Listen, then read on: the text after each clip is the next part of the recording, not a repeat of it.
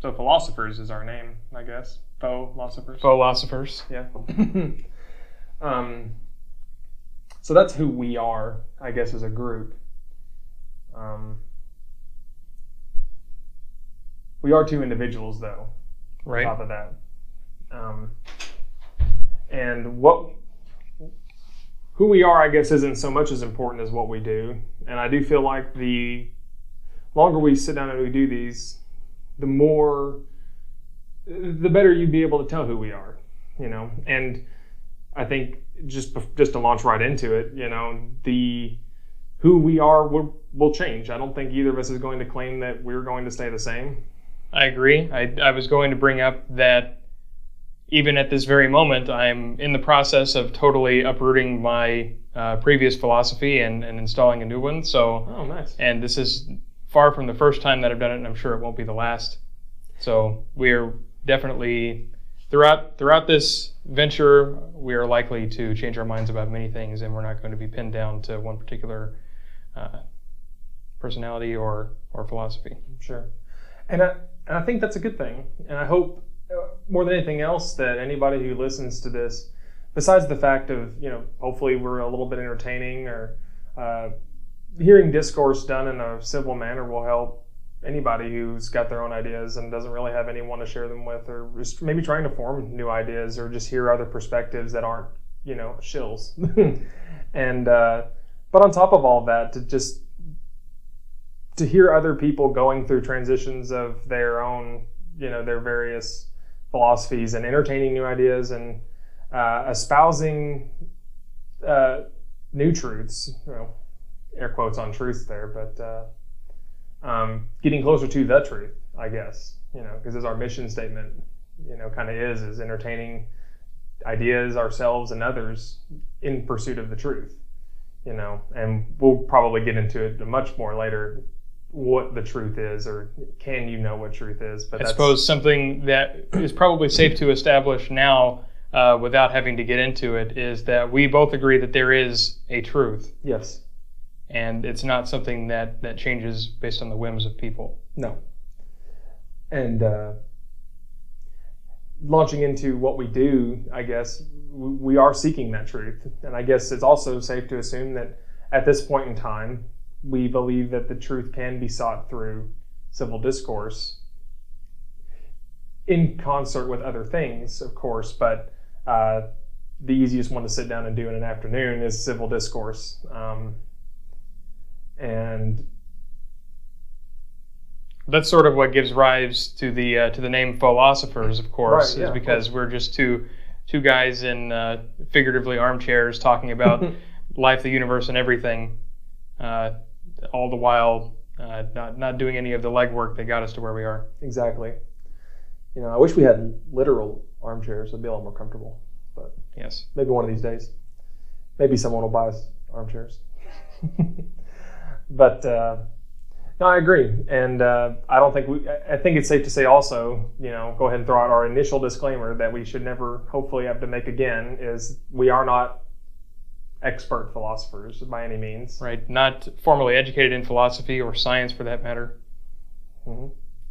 And we have various, you know, interests outside of philosophy as well, and that we are probably more technically trained in. I don't think it would be too presumptuous for us to say that we are, you know, educated individuals, but even if that is the case, I don't think that is necessarily a prerequisite to, you know, armchair philosophize and just think about things and air them in an open discourse without getting distracting, of course. Right. I think the real advantage that education might give you is just the mere exposure to other ideas that you hadn't considered before, that you wouldn't get if the only ideas you've been exposed to were the ones that you grew up around. Exactly. And maybe even the bootstrappable way to the idea of how to deal with ideas. You know, that's a thing that you kind of have to bootstrap yourself into, because there is no such thing as an idea. There's nothing before ideas that you can have about ideas. You know, they self-define themselves.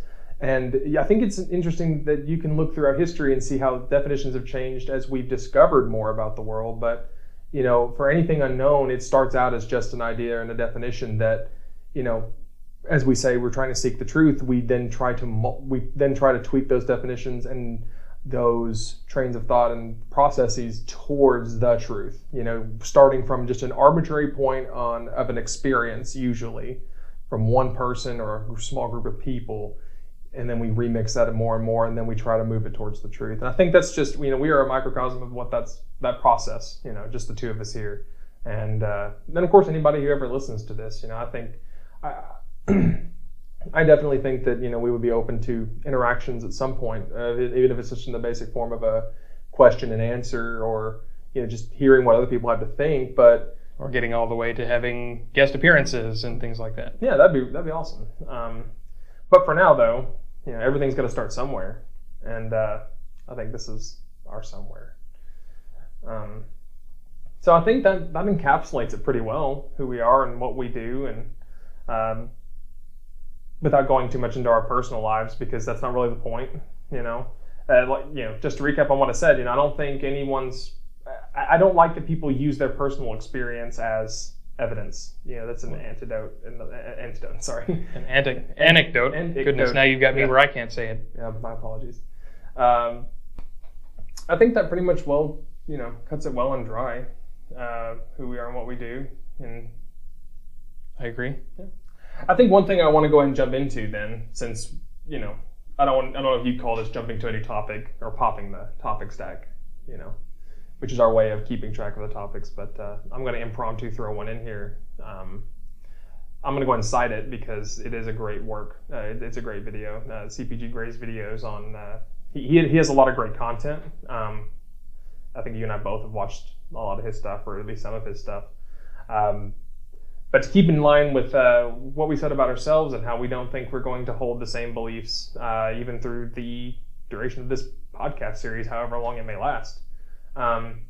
He talks about, in some ways, having the ability to separate not only ideas from yourself, but the deeper abstractions as to what those ideas come from, or what they help form, which is your morality and your ethics and your principles.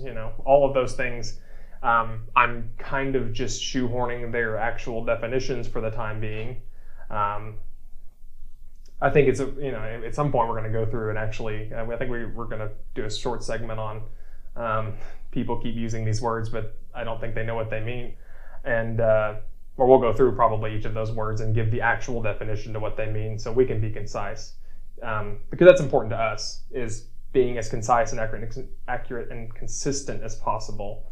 So that way you don't listen to this one and then however many down the road and we're talking about something different and our definitions for the same things have changed. We should try to keep it as consistent as possible. But before I get too off track, having that ability, and I think that's one of the greatest things that I think, regardless of what ideas we have or where we'll go, I think we would both encourage people to, don't think about, don't hold too closely, and don't let your morals and your principles necessarily define you. I think keeping in mind that people, each of us as individuals having our own agency, can define what we believe to be the right and wrong thing to do, and in various cases, and have the rituals and processes throughout our lives that we keep and hold to. Right. We shouldn't forget that beliefs are secondary to ourselves, right? And they can come and go based on new experiences and new information. And we sometimes get so caught up in the behavior we exhibit based on our beliefs that the beliefs sort of become part of our identity, and that's a dangerous thing. Yeah. That we need to avoid. Exactly. No doubts there. I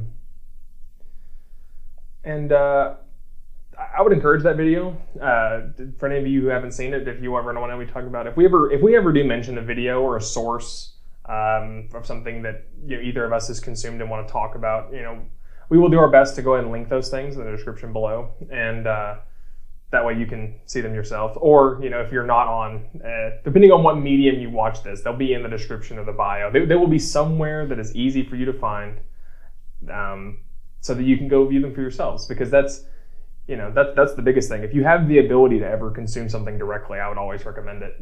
Getting a secondhand account can be useful, but I think always being able to consume it and think for yourself on it first, preferably first, I think. Well, this is even a principle of historical method, is that secondhand sources are always considered worse than firsthand sources. Right. So it's always best to see the original, even if we have something else to say about it. Sure. And I think it would be it's an enriching experience for both people, because that's really how you're able to participate in a discourse, is in a better way. Because I think you and I consume a lot of the same things. While we have our own various interests and outlets that I will listen to or read these certain areas in these people, and you will others, but we do tend to have a pretty large overlapping. And that's what allows us to have a more well-rounded discussion, is having the balance of those two things. And because you're already going to bring your own perspective. Each of us is going to bring our own perspective from the get-go. It's unavoidable. You carry it with you every day. Exactly. Some would argue that you are your perspective in a lot of ways. I guess there's something to be said about that. Something to be said about that. Maybe in a later episode. This is going to be hard sometimes, not to get too drug off on tangents. Man, we're going to have to be a lot more structured in the future. Maybe we need to get one of those chess timers and go back and forth. Go back and forth. Exactly. But see, that could yield an awkward situation where it's like, oh, well, Joe has not shut his mouth up for 30 minutes, and it looks like we're going to hear from David for the rest of it. First names only. Of course. But maybe, I don't know. This is new to us. I think that's another thing to point out. We are amateurs almost in every sense here as to, I guess, the natures of philosophy and to these podcasts. This is something I think we just kind of talked about doing on a whim. And we were sort of already doing it on a regular basis anyway. We just didn't have Exactly. microphones or an intent to stick to a particular topic. Right. We would just kind of wonder, but yeah, definitely. I think more than a handful of occasions, we would find ourselves talking about something still, and either realizing that an ample amount of time has gone by, and then it's like, oh, what about our other responsibilities? So I don't know. Hopefully there's a good seed here, and we'll get better at it as we go. Actually, I don't doubt that.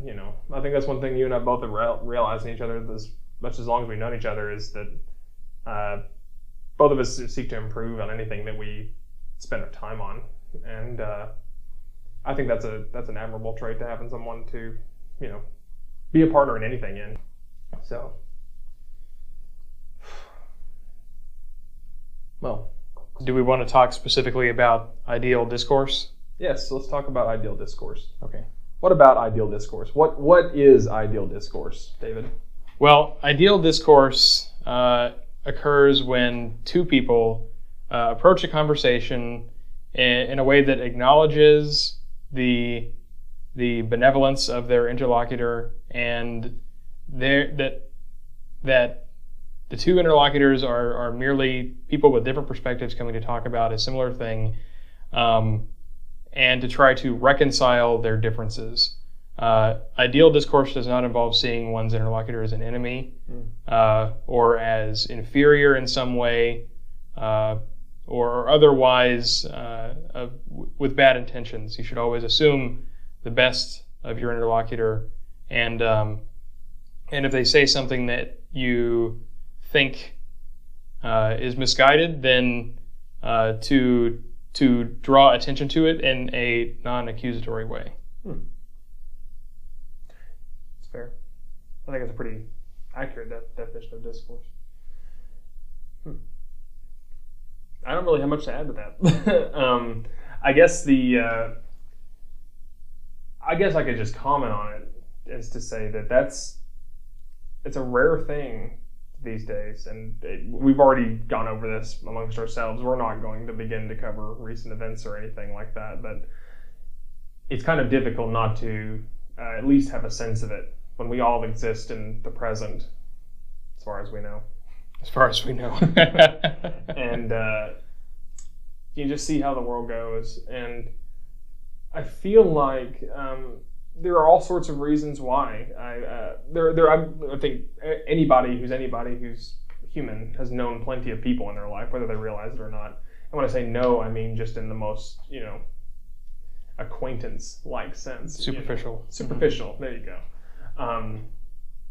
But I'm still a young man, but I feel there are very few people that could approach a discourse like that. And I do think it's important that anybody who does want to engage in a discourse like that, you got to have to know to some degree the person you're going to be engaging in that discourse with, or at least have a common understanding. And that's why, like, for the longest time, I would see these videos or read these articles about finding common ground, and I hate that phrasing to a point, because it's finding common ground assumes a compromise, Well, I actually don't think so. And I think that it is actually possible to have a good and positive discourse with someone that you really know nothing about. So something that I'd like to cite is the concept of street epistemology, which is a specific application of the Socratic method. It wasn't invented by this person, but it's been popularized by somebody named Anthony Magnabosco. And he also has a YouTube channel if you want to look that up, in which he approaches strangers in public places and conducts interviews with them, in which he has the subject choose a topic of some belief that they hold deeply, and particularly one that influences them the most in their daily life. And then he questions them on it, no matter what it is, even if he actually happens to hold the belief himself. He will apply questions and try to identify why it is that they hold the belief. That's where the epistemology comes in, and this creates a non-hostile environment, because he never makes any assertions of his own or claims about their belief, never makes any assumptions, and if he ever feels like he doesn't understand what someone's saying, then that just opens another path of questioning to try to get to the bottom of it. Fair enough, then. I'll have to check that out, because to this point in time, maybe it's because I'm just a disagreeable person. I don't know, David. Maybe I can neither confirm nor deny. But I don't know. That sounds amazing. I'll have to check that out because it's a little hard for me to believe. But after hearing you explain it in that sense, I guess you're correct. I guess to temper what I said, caution should be used in the least. Because anytime you begin to talk to people, especially about ideals they tend to hold deeply, you can't always assume that other people are willing to change their minds. I think or change their ideas, or even think that their ideas can be changed or true, like what they might hold to be. And I'm going to use the layman term for truth here, because that's what some people, anyone who says my truth or whatever. Well, indeed. And I never said that these interactions always go favorably, because many times they don't, although more go positively than you might expect. But one thing that's actually good that you brought up the concept of one's own truth, because Anthony himself actually ran into this a number of times by accident, when he would question people under the assumption that they believed in an objective truth, only to find out that they didn't, and then this unraveled the entire conversation leading up to that point. So he now always begins, well, I shouldn't say always, but most of the times he remembers to begin the conversation with a thought experiment in which he has a bottle of Tic Tacs, and he makes the claim that there is either an even or an odd number of Tic Tacs in the bottle, and then questions his interlocutor about whether they believe that is the case. There is either an even or an odd number, and then if he were to then further claim there is an odd number, could they count them out and he be wrong? So it's a way of identifying how someone sees the truth before you get too far down a rabbit hole and have the conversation fall out from under you because you didn't expect that. Right. So laying the groundwork then, like taking your due diligence on that. And I guess in some way, to use the term that you just expressed disdain for, finding common ground. Right. The very minimal common ground of there is a truth and people can be wrong. Okay. Fair enough. I can see that point. In that sense, if that's what maybe that's what people mean when they say let's find common ground. I don't know. I can't assume to know what someone intends when they just use a phrase like that. I don't think that people normally mean something like that as common ground, because I don't think that most people even consider that people think about the truth differently than them, because it seems so obvious. Even no matter which view about truth you have, it seems obvious what it is. Yeah.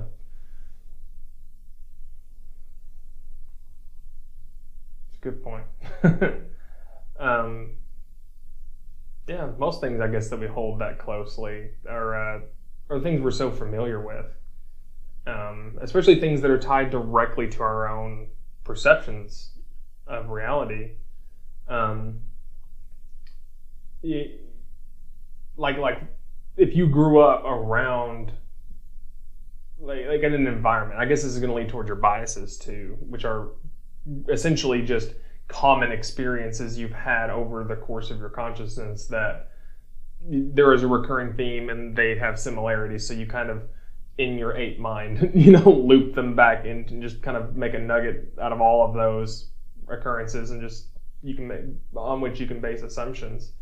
But I guess in my experience, the majority of people, and I grew up around, and I'm not going to even go too far into it, but I grew up around a lot of religious people. I grew up in a religious institution, and that typically isn't a place where the truth is. And I see this all the time with a lot of religions. I'm not going to say all religions or all people who hold religious beliefs necessarily, but it's a common theme in any type of ritualistic behavior, and of which religion tends to be. And by ritualistic, I mean any kind of repetitive behavior for which there is an artificial standard you've kind of maybe created for yourself. Or if that's not the religion itself, then at least most religions heavily encourage ritualistic behavior. Sure. But something simple as brushing your teeth every morning is technically a ritual. As Correct. Far as, it's just something that you do routinely. However, why is it routine? Most of the time those are self-enforced. No one makes you necessarily brush your teeth every day. Sure, there are social norms, like people might not want to talk to you if your breath smells badly, but you enforce it upon yourself. Like there is no one in your house, if you're an adult anyway, or if you're an adult who lives on their own and is self-sufficient, I guess, that enforces you. It's something that you've always done based on an outside stimuli that makes it just there might be many reasons why you'd hold yourself to it. It might be just because habits form and it's what you've always done and you just do it and you don't even think about it, or you might be thinking about someone you'd like to impress and you don't want to gross them out with your stinky breath because you were too lazy to brush your teeth in the morning. Sure. Or it might be because it makes you feel better for having done it, or it might be because you dread the long-term consequences of not doing it, or any number of things. Sure. And it could be any number of things. But all of those things tend to be the reason why you do it, the conscious reason. But I guarantee you most people that have, say, the conscious fear of the long-term consequences of something, not brushing their teeth in this case, they wake up and they don't wake up thinking about that long-term consequence, generally speaking. And I don't think so. I've never woken up I don't know. I'm not a person who motivates myself to brush my teeth by the long-term consequences necessarily, for better or for worse. But I don't think that a person that's the thing that if you get them talking about it, it's like, man, brushing your teeth is great. And they think, yeah. And the real reason that like sticks in their head is, I just don't want to have bad teeth or dentures or whatever. They still don't wake up every morning and begin that day's consciousness thinking that. Their body has already when they walk into their bathroom and they reach for the toothbrush, it's not conscious at that point, I don't believe, especially if you're anyone like me who wakes up still unconscious. And like walks in, who's not awake until he sits down in his car to leave for work, which is incredibly dangerous. But I could have full conversations I don't remember. Coffee works wonders. Coffee works wonders. I tell you. Yeah. The best pesticide ever to drink, I gotta say. Is coffee a pesticide? Yes, it is. Well, nicotine. No, sorry, not nicotine. Caffeine is a pesticide. Coffee itself isn't, but I guess the reason you drink coffee. I suppose there are some who like it for the bitter taste, but raising my hand right now. Yeah, but for waking yourself up sake, the heat and primarily the caffeine are the motivator, or the things that really help you do that. And caffeine being an alkaloid, like nicotine, all the enes in that case, are naturally occurring pesticides. So, fun fact. Little offshoot. So you could see Peachy Gray video about that. I'll link as well. Who also shares your love for coffee. Yankee.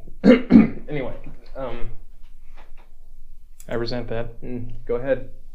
You can resent it all you want. I'll sip my hot tea instead. But red coat. Anyway, the people who wake up you don't think about those things. It's the ritualistic nature of it that reinforces it, and that reinforcement is subconscious or mechanical to a degree. It's not high in your mind. And so take that same principle that we spent the last 5 minutes like trying to unweave and apply it to just an idea. What is right and what is wrong. And what's interesting is you can apply those ideas, you can apply that ritualistic behavior to reinforce those ideas independently of one another. I think that's kind of what's more dangerous about it too. Like, for instance, you can habitually brush your teeth, but you can also be a habitual energy drinker, which is terrible for your teeth, or like a person who dips, for instance. Now, I'm not saying that all people that dip are just totally incongruent with the fact that they brush their teeth, but the person, for instance, that their primary stated motivator is, I fear, bad dental hygiene, but also dips and brushes their teeth. It's like, okay, you fear bad dental hygiene, right? Yes. So why do you dip? It's like, oh, well, I don't. But I brush my teeth. It's like, no. You see, there's an inconsistency. One of these does not fully offset the other. Exactly. And you can't really cite, I think, just that one naked reason. Don't get me wrong. You can have I think there's nothing wrong, and it's totally natural to have conflicting desires and thoughts. Well, the mind is very segmented. Yes. In this way, in which people often do things or hold beliefs that are contradictory, and this doesn't occur to them because the contradictory beliefs only come up in separate contexts. They never are forced to interact, and this is the whole underlying premise of the concept of cognitive dissonance. Right. Which I think, that phrase is, I guess, another big reason as to why we sit down to do this. Because I think it is always, I assert that it's always a good idea to try to resolve cognitive dissonance as best you're able. And I think resolving that cognitive dissonance is a way towards the truth, because I believe, I think when we get into defining, like, okay, let's go ahead and define it, truth, because you and I both have already stated that we, unpreparedly, we might revisit it later to go, get our notepads out and get real specific here. But in a broad sense, we've stated that we believe the truth, that there is a truth. There is a truth. It's an objective truth. And yes, objective in the sense that it would be the same whether we were here to experience and or discover it or not. Okay. That's kind of what I guess I intended by that. Yep. Remember, we're keeping fast and loose with the definitions here today. Right. We are both flying by the seat of our own pants. So, what other qualities does the truth have that we can, or how would we be able to describe what we claim the truth is, or how we're defining truth, I guess? Like, what other qualities would it have? Well, I feel like this is a fool's errand, Sure. given that I think both of us can also accept the assertion that no human being actually knows the truth. Okay. And so, admitting that neither of us has all the details, we can't really describe it. Okay. That said, we can try to enumerate ways that we can identify whether a claim has truth to it. Okay. The most straightforward, well, I say straightforward, the most rigorous way being science itself, in which someone might make a claim about, say, physics. It's very easy to test these. Well, I say easy, not really anymore. Classical physics was very easy to test. Someone might make a claim, say, for every force for every action there's an equal and opposite reaction. This is measurable. We can test. And if we ever come across an interaction in which this is not the case, then we throw this out and say, well, that's actually false, and we need to get to the bottom of what it really is. Why is it normally like this? Yeah. And I think that's obviously that's a good standard too. It's a harsh standard, first of all, something has to be falsifiable for it to even make this cut. It has to be there has to be a way you could prove it false, even if there is no scenario in which it is, because you can't know that going in. Right. In order to really have justified a belief, you must be able to identify some experience you could have which would render the belief false in your mind. And such an experience might be being presented with new conflicting information with the belief. Mm-hmm. Okay. So when we say there is truth, it's not so much that there is a truth. You would say. I think there actually is a truth, but trying to get a grip on what it is beyond our reach, and we shouldn't bother trying to chase. We shouldn't bother trying to chase it because we get the track record is so poor for getting such a thing right. We probably shouldn't even try. Fair enough. Take the more rigorous approach, I guess. Right. Figure out as many things that are true as possible, and believe as few things as possible that are not true. I think that should really be the goal, not trying to identify what the truth is, but how to measure the truth of things and hold as many true beliefs and as few false beliefs as possible. Okay.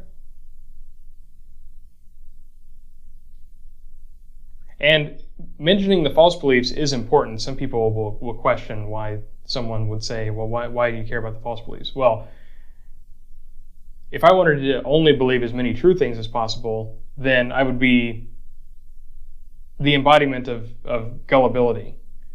Literally anything ever proposed to me I would accept, because this would result in me believing as many true things as possible, even if I believed a whole bunch of nonsense alongside it. Right. So you must also throw in that you want to throw out false beliefs if you want to really get a grip on reality, whatever that might be. Yeah, that's a good point.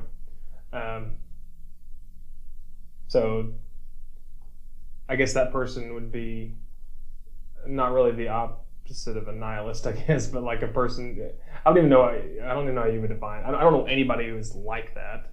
It's very, I guess, naive in a sense. Well, no, I don't think that anyone's like that. It goes against human psychology. And survivability. Yes. Well, it goes against human psychology because of the survivability dangers. Mm-hmm. Right. And I guess in the same vein, I guess we're dancing around skepticism, like the bush of skepticism is what we're beating around at this point, because that's you pretty well described it, or the behavior of being skeptical, just then in that way. I think that's another important thing too, is to clarify about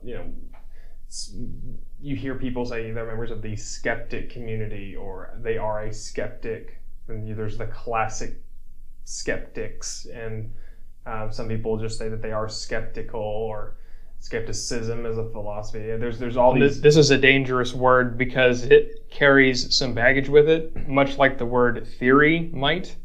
in which in certain contexts, say science, theory has a very technical definition, Right. which does not correspond with how the word theory is thrown about in everyday speech. Skepticism is much the same way, where it philosophically has a very technical definition, but when someone says, I'm skeptical, it just means that they're doubtful of something. Right. Or it might mean that they're a cynic and they don't really believe anything anyone has to say. Yeah, and that's kind of where I was going with this is, I think because we talk about, having, approaching discourse accurately. I think having a healthy skepticism is a part of approaching discourse as well, because I think if you didn't have some type of healthy, I'm using the faux philosopher version of the word skeptic here, or skepticism. If you didn't have some sort of skepticism, you might not even engage in a discourse in the first place or want to. Or if you did, it wouldn't be very productive, I don't think. I think in some way you have to be prepared to take something as a falsity. Say this thing is false, or I believe this is false, or I do not believe it is at least correct. And well, really, the essence of skepticism is to suspend belief until you've been given a good reason to believe. And along the way, because you're not perfect, you might accept something that isn't true, but it seemed justified at the time. But you need to be careful not to ally yourself to a belief ever, because doing so is basically dooming yourself to never getting out of a false belief if something new were to come along and discredit it. Yeah. And no, I think that's pretty succinct. It's pretty well done. And I guess where I originally was going with it is to even. You said it in the definition, suspending belief, not disregarding belief. And I feel that's the problem. I guess, there's a continuum of people out there that do engage in discourse, civil discourse, with varying forms of civility, I suppose. But I guess this is one of the reasons that I was kind of motivated to do this podcast. I feel like there are a lot of people out there that fall when they approach the discourse.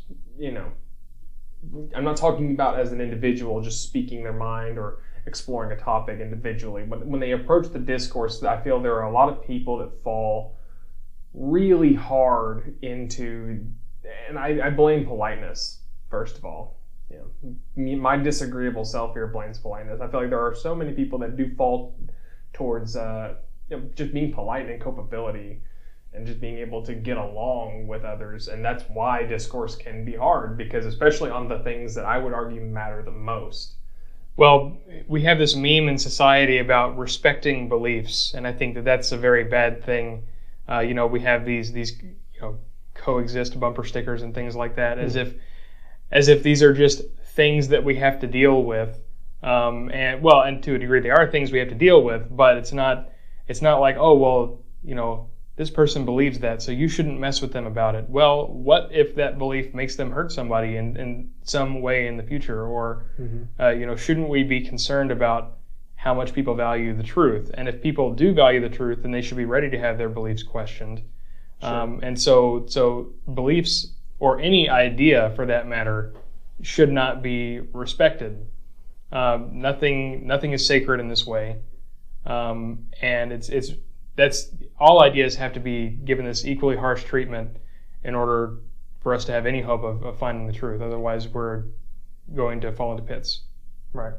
And I think I could even argue that doing that, having a belief or challenging others' beliefs, is in a way respectful, because you are taking it. If I challenge your belief, I'm taking it into my own consideration, and if I truly mean to challenge it in the most well-meaning sense ever, you do have to essentially. This is where people say, I guess, be open-minded. You're right. You, in a way, have to be open-minded to trying to understand the idea. Well, what if I question you on a belief that happens to be, say, true, And, but I don't think it's true walking into it. I need to be prepared for you to deliver a real argument and convince me. Right. You're not merely challenging a belief should not merely be shouting someone down and calling them stupid. It should be an invitation to explain their position in a way that might actually satisfy your conditions for accepting a belief. Exactly. That ties all the way back into the reason for engaging discourse in the first place is to move everybody, all members of the discourse, towards the truth. Like, if that's the goal, the ideal outcome is all members move closer to the truth. The middle ground, not middle ground, the lukewarm, I guess, outcome is at least one of you maybe moves more toward the truth of your which own is at volition. least positive. It is positive. I mean, maybe net zero, but well, no, not net zero. If we have 2 zeros and then we have a 0 and a 1, we're greater than we were before. True. Yeah, I guess you're right. I guess I was wrong to assume that one person would have, I don't know, -1 themselves. This is not a zero-sum game. Right. And I think that you're right. I would have been wrong for me to try to look at it that way. And then, of course, the worst case scenario is that we just wasted both of our times. You know? And not only our time, but anybody who may have taken interest. And for some reason, that reminds me back. You were telling me at one point about the limits of the participants in a civil discourse. I think we've all had those moments where something was kind of starting to brew, between two people, and then someone else jumps in, and I know you've told me a good story about when that's happened to you before. It was a while back, but I think you may have been trolling a forum at one point and launched into and began engaging a discourse with another person, and then someone else out of nowhere it totally sets everyone else off. And there is something magical about a discussion between two people. Anything else is to use the term a third wheel. It kind of screws up. It screws up the whole arrangement, because really, human communication does work best between two individuals if it's going in more than one direction. Exactly. I agree, and I think it has something to do with the fact that, I will say I had the best three-way conversation I've ever had over the weekend with two other people, and it was in such a way that if you were to look at, it was a political discussion, and I'm not going to get too far into it, but if you were to align us on a political chart, a liberal x-axis of liberalism to conservatism, and then a y-axis of libertarianism to authoritarianism. I'm again, just as a rudimentary way of mapping us, we formed an equilateral triangle, or is pretty close to one on that chart. And we were able to have a roundtable discussion where neither of us sided directly with the other on every topic, but the fact that I guess anytime you begin into a dialogue, you're building up on each thing that has been said before, and each person is rapidly interpreting those things. And when it's just two individuals, the point is it's as clear as it can be from that person. And as soon as another person comes in, I guess this is kind of tied into maybe the way humans are tribalistic in nature. There's always that subconscious factoring of, okay, is he on my side or is he on their side? And even if neither of those things is true, or that's the wrong way to look at it altogether, it's distracting. And having to entertain two ideas at the same time, mixed in with two unique ideas at the same time, is just it's difficult. You're totally right. Having just a two-way conversation is so much more easy. It's so much more easy, so much easier. I think there are a lot of things that humans do in pairs that are a lot better off than when you get to any other size. I like the old saying or the adage that a person is smart but people are stupid. And that's I think that's been proven in study, is that the more people you add into a group, the more difficult it is to organize those people, or for those people to be able to function in a peaceful and cohabitatory manner. Which is intuitive. Sure, anybody who's ever been in a crowded room knows that. But and I don't think it's any secret that you and I, and I think we're going to talk about this more and more, but you and I are innately, if not libertarian to the point, it's more, we value the individual as the preferred scope, or at least the starting scope when discussing any topic is the individual, or that's the most important. And I think two people is this biggest group as you can get and preserve individuality to a point, especially when those two people are engaging in discourse, and because it's just both individuals, both what we each would have at stake, and I feel like we could kick this can a little bit more, but I think that's pretty much well sums it up. I think so. And that's what we're here to do, I guess, in the most, that's again, just feeds back to what we're here to do, I wouldn't mind having people come on and talk to us in the future, but that's a different format. It's a different thing. Maybe on that note, it would be a good idea if we were to have guest appearances for one of us to take the back seat to the guest. No, I think I would be perfectly okay with that. And because we are individuals, I do feel like that one of us, I don't think that'd be a difficult discussion to have either. I think there are people that I would definitely like to talk to more than you would, and vice versa. This having damn preferences and all. So, yeah, I'm looking forward to this. I think it's going to be a good thing. I think we're going to, I'm really looking forward to getting down to the topics and actually have something a little more guided. I feel like, for another disclaimer, I won't say that this is the only time we'll ever wander down tangents, but that's also kind of the point as well. I find that wandering down tangents, you can find some neat little nuggets. Sometimes the tangent becomes more interesting than the discussion itself as originally planned. So, I guess, philosophers. Philosophers. That's who we are and what we do.